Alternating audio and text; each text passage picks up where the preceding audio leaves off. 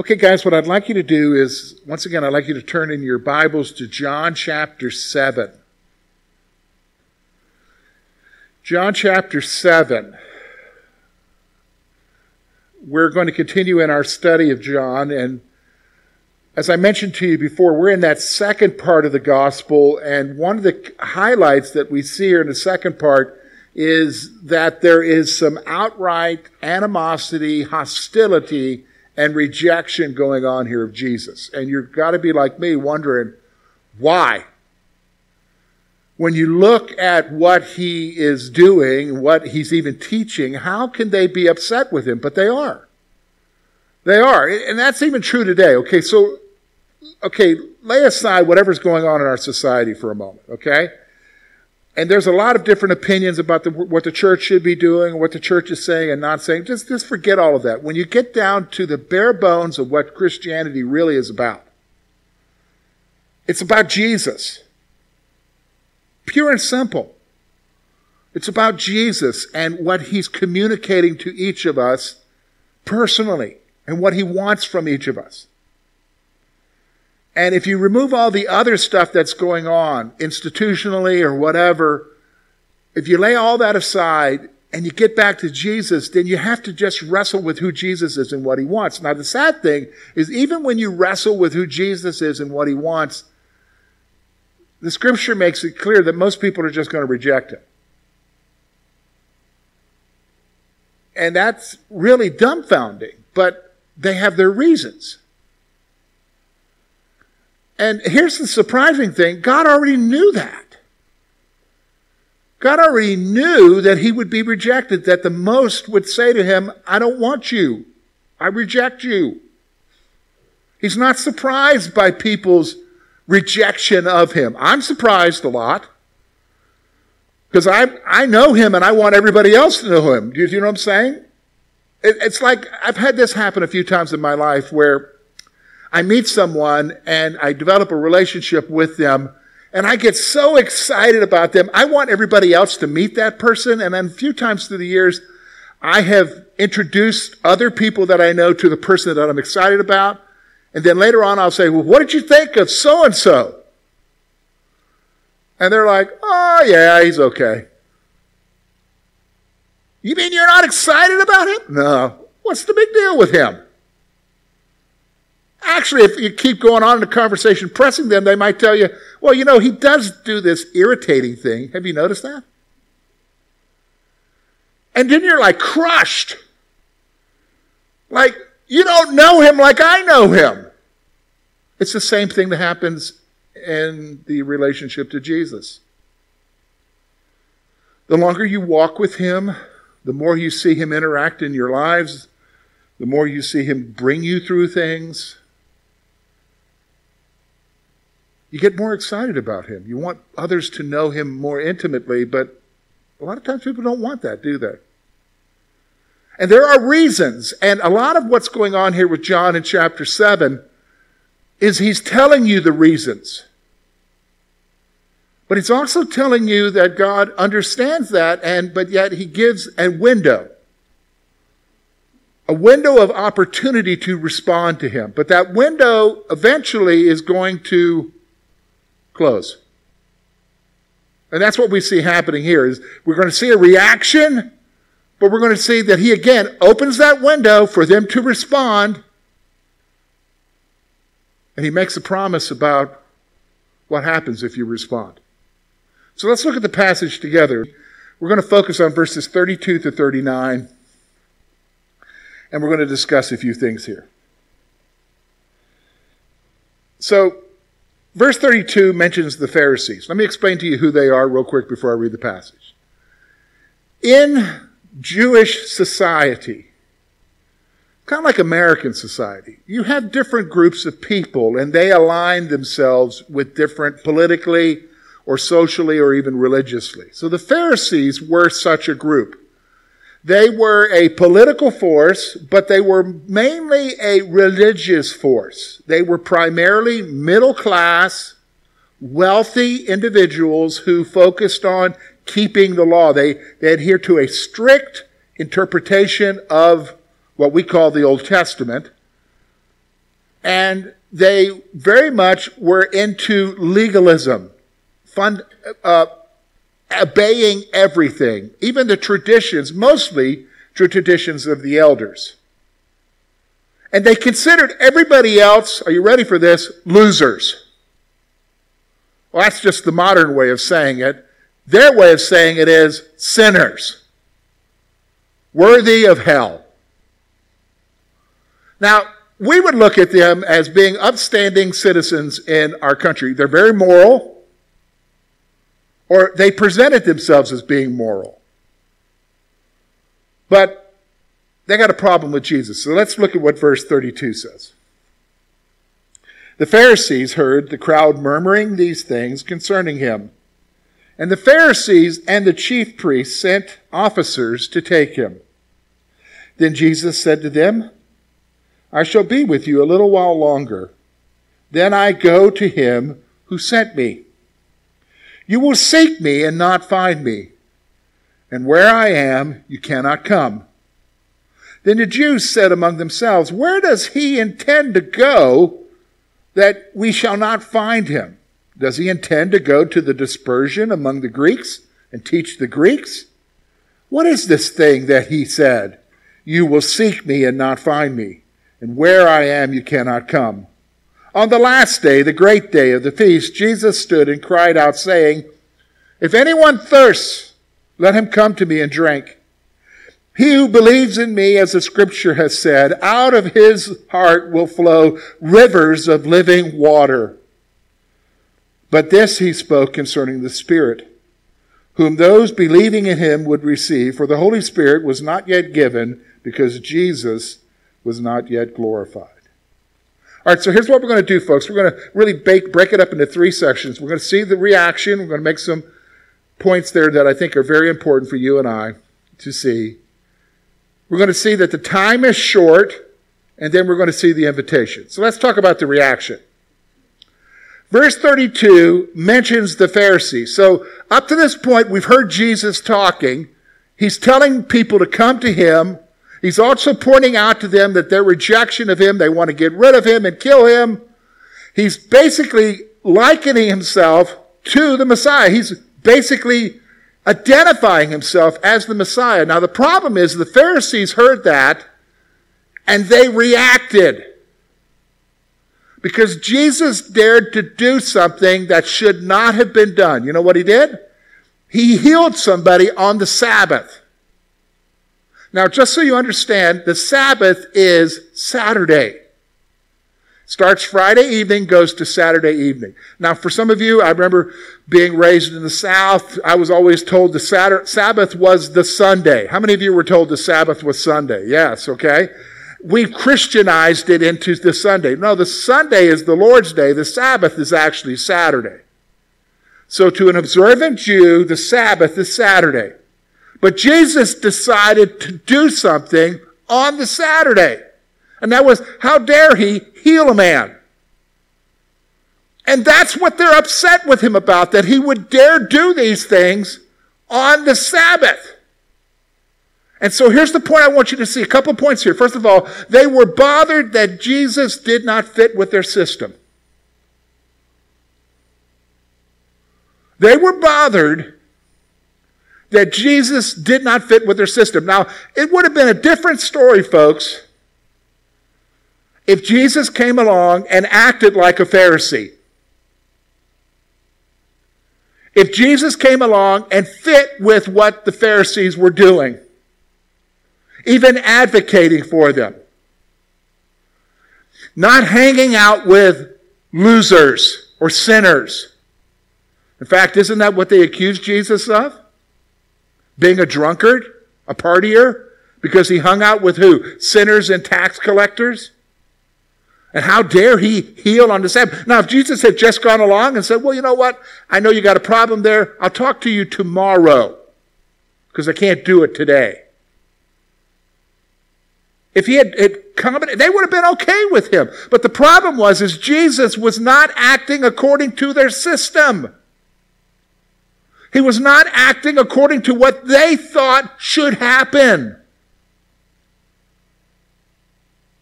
But here's the problem. And maybe you want to write this down.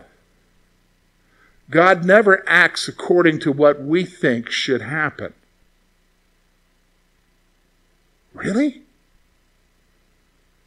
Yeah, I hear it all the time. God's on our side. Really? Do you remember when Joshua, when he was getting ready to take Jericho the night before, the angel of the Lord, the captain of the army of the Lord, angel of the Lord, Jesus Christ, a pre-incarnate state, shows up, and he's got a sword in hand, and Joshua sees him, falls on his face, and says, "Whose side are you on?" And the angel replied, "I'm on nobody's side, for I am the captain of the army of the Lord of hosts. I'm God." God's not on anybody's side. The question is, are we on his side? Not, is he on our side? See, this is the reality. Sometimes it's so easy for us to get so passionate about what we believe. And these Pharisees were definitely passionate about what they believed. When Jesus comes along, he does the exact opposite of what they should do. In fact, what he does isn't even wrong, but they think it's wrong because it doesn't fit with their system. And so they reject him. And here's how they reject him. The very thing that happens is that they send out officers. Now, what do you mean? They send out Roman soldiers? No, they didn't have that authority, but they sent out temple officers. They sent out officers from the temple who maintain order in the temple to seize Jesus at the first opportunity they could when Jesus was in the temple. Why? Because here's the point. They made a decision to get rid of Jesus. They made a decision to get rid of Jesus. Now, this is where we're at today in our society. This is where humans are at, period. You have life figured out, and you do. Now, we're not going to have a discussion time for you to share how you figured out life, because it will end up in an argument. Why? Because you figured out life this way, but the guy in the next section's figured it out this way, and the two ain't the same. And we'll have passion being expressed. Now, here's what happens when you get passionate about what you think things should be like. When someone comes along and they're the opposite of that, you want to get rid of them. Now, you're not wanting to kill them, hopefully not. But you don't have any time for them. You write them off. And we're doing a whole lot of that today, aren't we? We're writing people off. But with Jesus, you can't just write him off. He's got a following. He's got people who are excited about him. He's got people who are saying, this is the prophet, this is the Messiah, the Christ. This is the one, the promised one of Israel, the son of David. And so they want to what? Kill him. Kill him. And listen, this is how crazy it gets, okay? So when we get over to chapter 11, we're going to see Jesus raise a guy from the dead, Lazarus, who's been in the grave 3 days. He's going to raise him up. That's pretty exciting. Have you ever seen anybody raised from the dead? No, we haven't. If that happened, would you say that's amazing? Yeah. But you want to know how the Pharisees respond? Get over a little bit further to the gospel. It reads that they wanted to not just kill Jesus, they want to kill who? Lazarus. Why? Because he's inconvenient. Why? Because he's contrary to their system.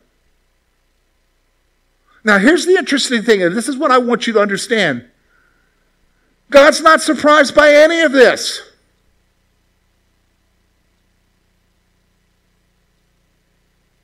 He's not moved to, oh my goodness, what's going on? If anyone understands the human heart better than anyone, it's God. But here's what he does. Even in spite of this, he still reaches out. And that's what we're going to see here. The next thing we're going to see here is that Jesus brings up the point that the time is short. Okay? The time is short. What do you mean? Look with me at verse 33 and 34. He's talking about his time among them. Jesus understands where everything is heading. He knows the path that is before him. He knows that he has to go to the cross and die. He understands all of this. And here's what he's telling the crowd. He's telling the crowd, he's telling those Pharisees, he's telling anyone who listens to him. Look at what it says, verse 33. I shall be with you a little while longer, then I go to him who sent me. You will seek me and not find me, and where I am, you cannot come. What's he doing here? Well, first thing I want you to see is that the time with Jesus was ending.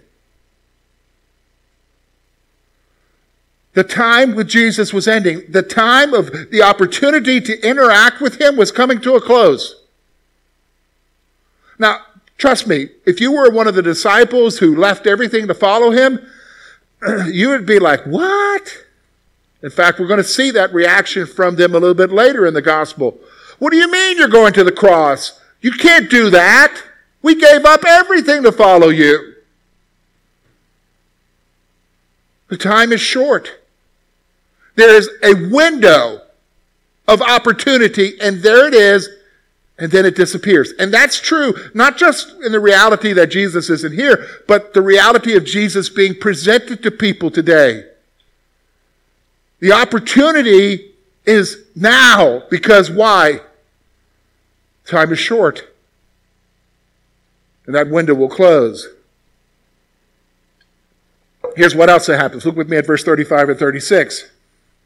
The Jews said among themselves, where does he intend to go that we should not find him? Does he intend to go to the dispersion among the Greeks and teach the Greeks? What is this thing that he said, you will seek me and not find me, and where I am, you cannot come? So here's what's going on. So they're listening to him. You're going somewhere? We can't find you? What do you intend to go to among the dispersion? So let me help you remember what the dispersion is. So everybody remembers in the Old Testament, especially if you're in Kings, you had the northern kingdom, the 10 tribes in the north. You had the southern kingdom, Judah and Benjamin in the south. They were two different kingdoms. The first kingdom was conquered by Assyria. And what happened when Assyria came in? They took those 10 tribes, or what was left of those 10 tribes, and spread them out throughout their kingdom. A little bit later, a few hundred years later after that, the southern kingdom is destroyed by the Babylonians, and they are taken away into captivity to Babylon and spread throughout the kingdom there. That's called the dispersion. It exists to this day. You know that there are Jews all over the world, because they have been dispersed many times. The last great dispersion happened in AD 135, when Rome finally came in and destroyed the nation and spread the Jews throughout the world. And that's what we have in the situation that we have today.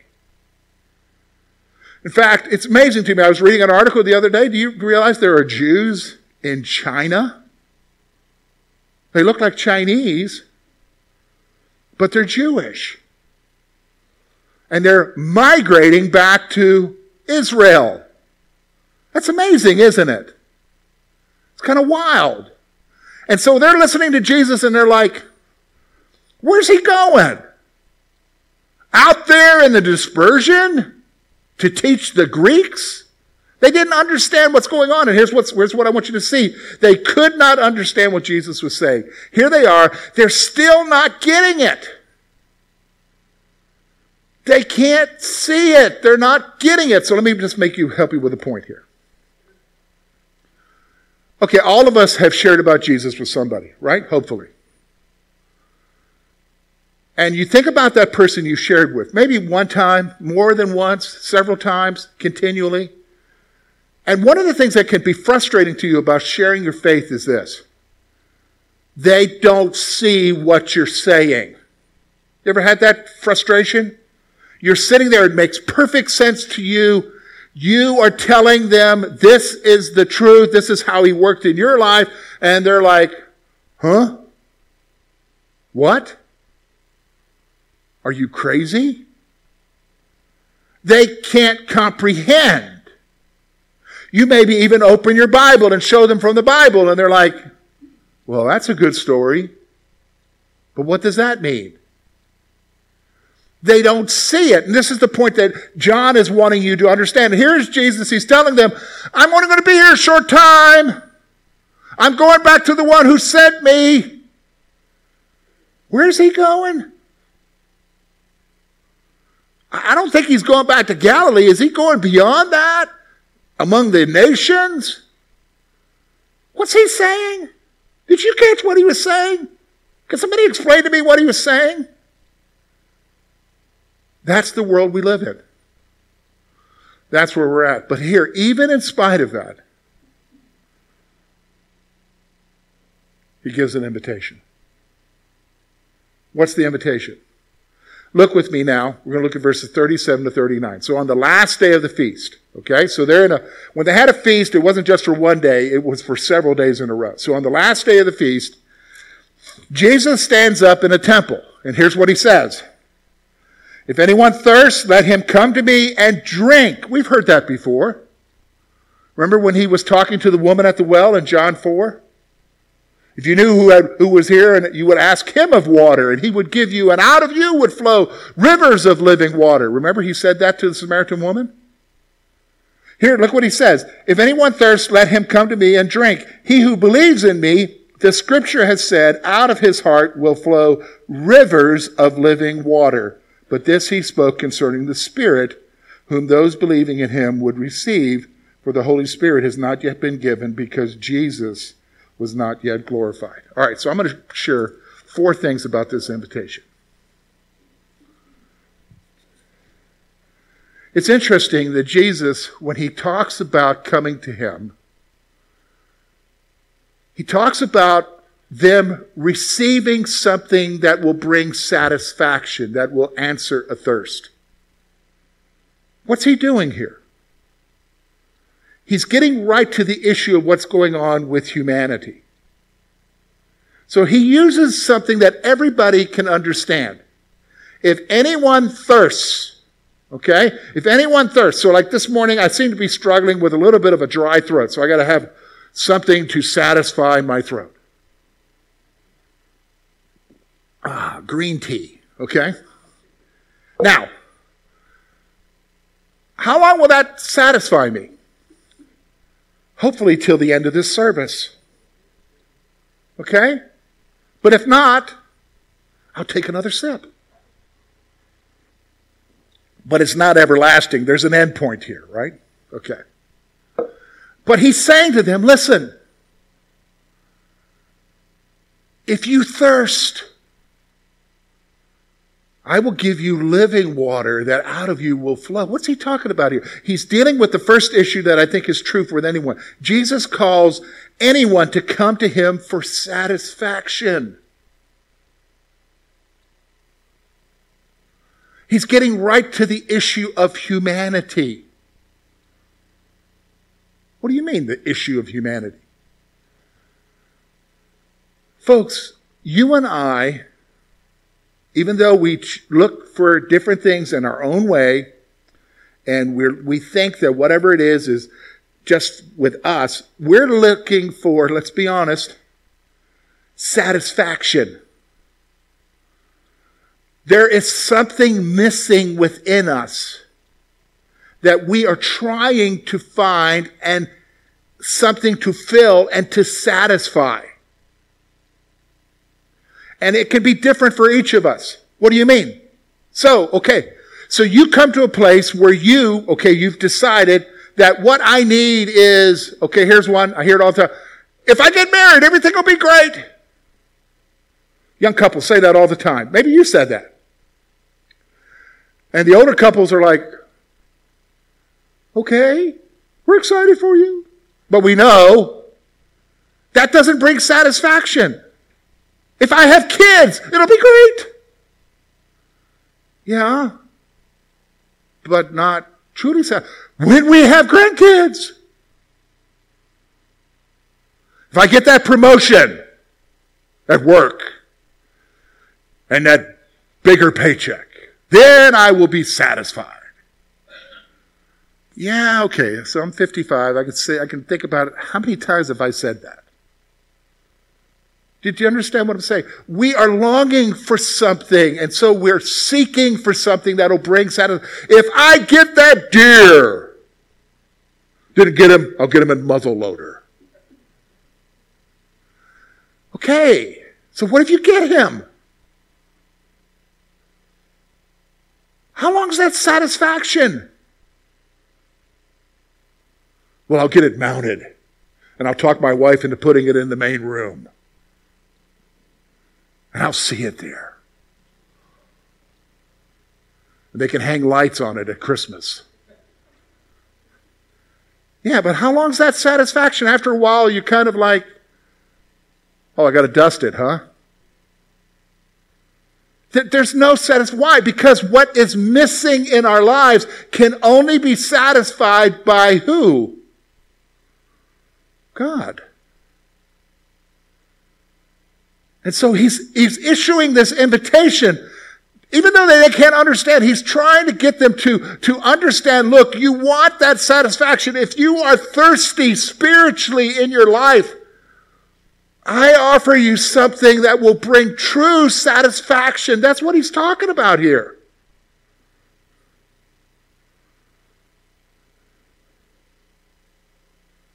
That's where the rest is. What do you mean the rest? You know what?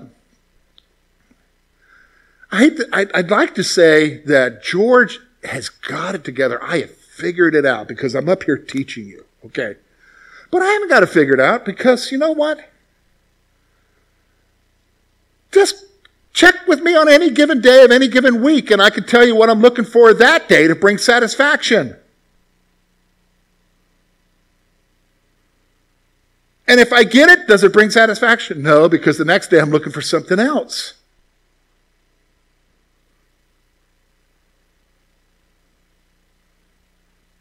But God's patient with me. And all the while he's there saying to me, why are you going there, George? Why are you pursuing that? Why are you thinking that? I'm right here. I will bring satisfaction to your life. Just find me. I'm right here. So Jesus calls anyone to come to him for satisfaction. Here's the second thing I want you to see. Those who come to him and believe will receive the Holy Spirit. Look with me at verse 38. He who believes in me, as the scripture has said, out of his heart will flow rivers of living water. Out of his heart, the one who comes to him and believes in him, out of his heart will flow the working of the Holy Spirit in their lives. See, when you and I become believers, the moment we give our lives and decide that we're following him, the moment we commit our lives, whether it was you praying or whatever, the moment you decided to follow him, at that moment of faith, the Holy Spirit entered into your life. And he's there forever. And he's working in your life, and out of your life comes the flow, the outflow of what he's doing there. Many of us are not even aware of it. In fact, we get freaked out. We get freaked out by what we see on TV about the Holy Spirit. I'm going to tell you right now, that is not, if you think that's what the Holy Spirit is, you got a wrong perception. The Holy Spirit is God. He is a person. And what he produces in your life, you want to know what he produces in your life? Go to Galatians chapter 5. The fruit of the Spirit is what? Love, joy, peace, long-suffering, patience. He produces character. He produces what is right in our life. That's the work of the Spirit in our life. And so he's saying that those who come into him and believe will receive the Holy Spirit. Now here's what it is. He promises that the Spirit's presence will flow out of their lives. Out of their life will come what? Rivers of living water. What does that mean? The Spirit's work is going to flow out of their life. What does that mean? One of the things that flows out of our life is what? Because the Spirit, love. The way that we treat other people. The way that we interact with them. I used to be, can I be honest with you, as a young Christian 30-some years ago, when I was in this little independent Baptist church in West Columbia, South Carolina, you'd meet there were some great, wonderful saints. And then there were other people who knew a lot about Jesus, but I'll just be honest with you, they were just, can I be honest with you? Miserable. Mean. But buddy, could they answer a Bible question? And I tried to, can I be honest with you, when I read the scripture, I tried to reconcile that in my mind. How is that possible? To know all that stuff about Jesus, but be belligerent. I remember one time, okay, so this is South Carolina, all right? So it's a little bit different up here in the north, but it's South Carolina. And I remember one time coming to church, and this black couple comes into the church. And everybody's like, oh, it's a black couple. And they came in and sat down, third row from the front. And they were there for worship. And at the end of the service, I said hi to them. I wasn't a pastor. I was just somebody attending there. I was a college kid. And then as they left, because I'm in the line, back then, preachers would be at the door shaking your hand. Okay, remember those days? So I'm in line to say goodbye to my pastor. This couple's in front of me. They walk out. I say goodbye to my pastor. Then the deacon at the door who's holding the door for everybody to get out, as soon as that couple left, he looked at me and said, don't they have their own church to go to? I'm a new Christian. I'm dumbfounded. Where did that come from? I'm going to tell you right now, it didn't come from the Holy Spirit.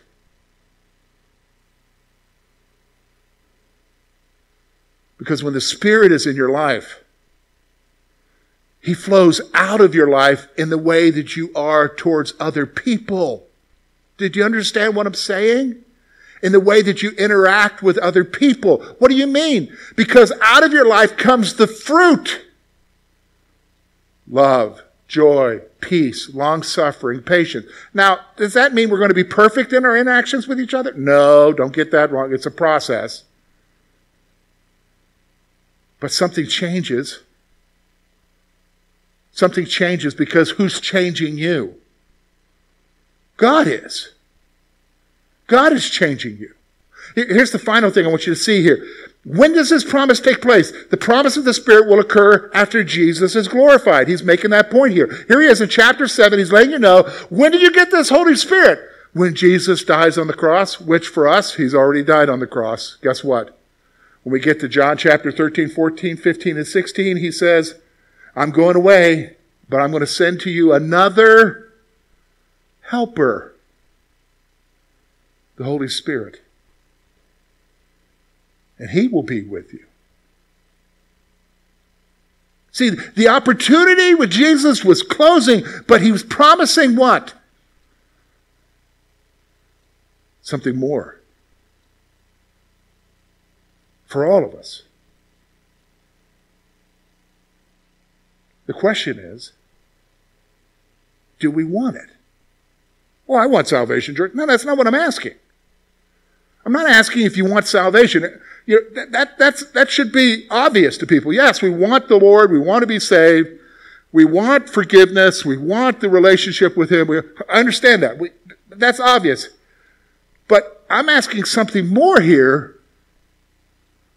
And the question is, do you want God working in your life daily, guiding you, changing you? That's really, can I be honest with you, that's what fruit means. The fruit there is what you become, changing who you are to the person that you were supposed to be.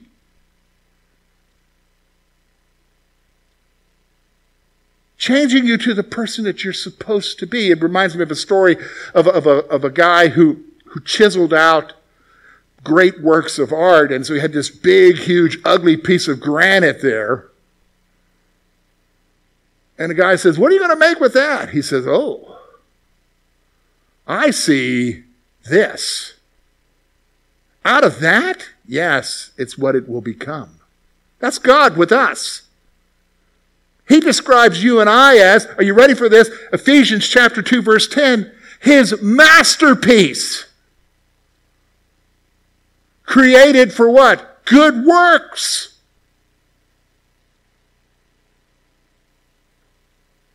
But the question is, do we allow him to do that work in our life? And that's what I hope you'll do. Let me pray for you.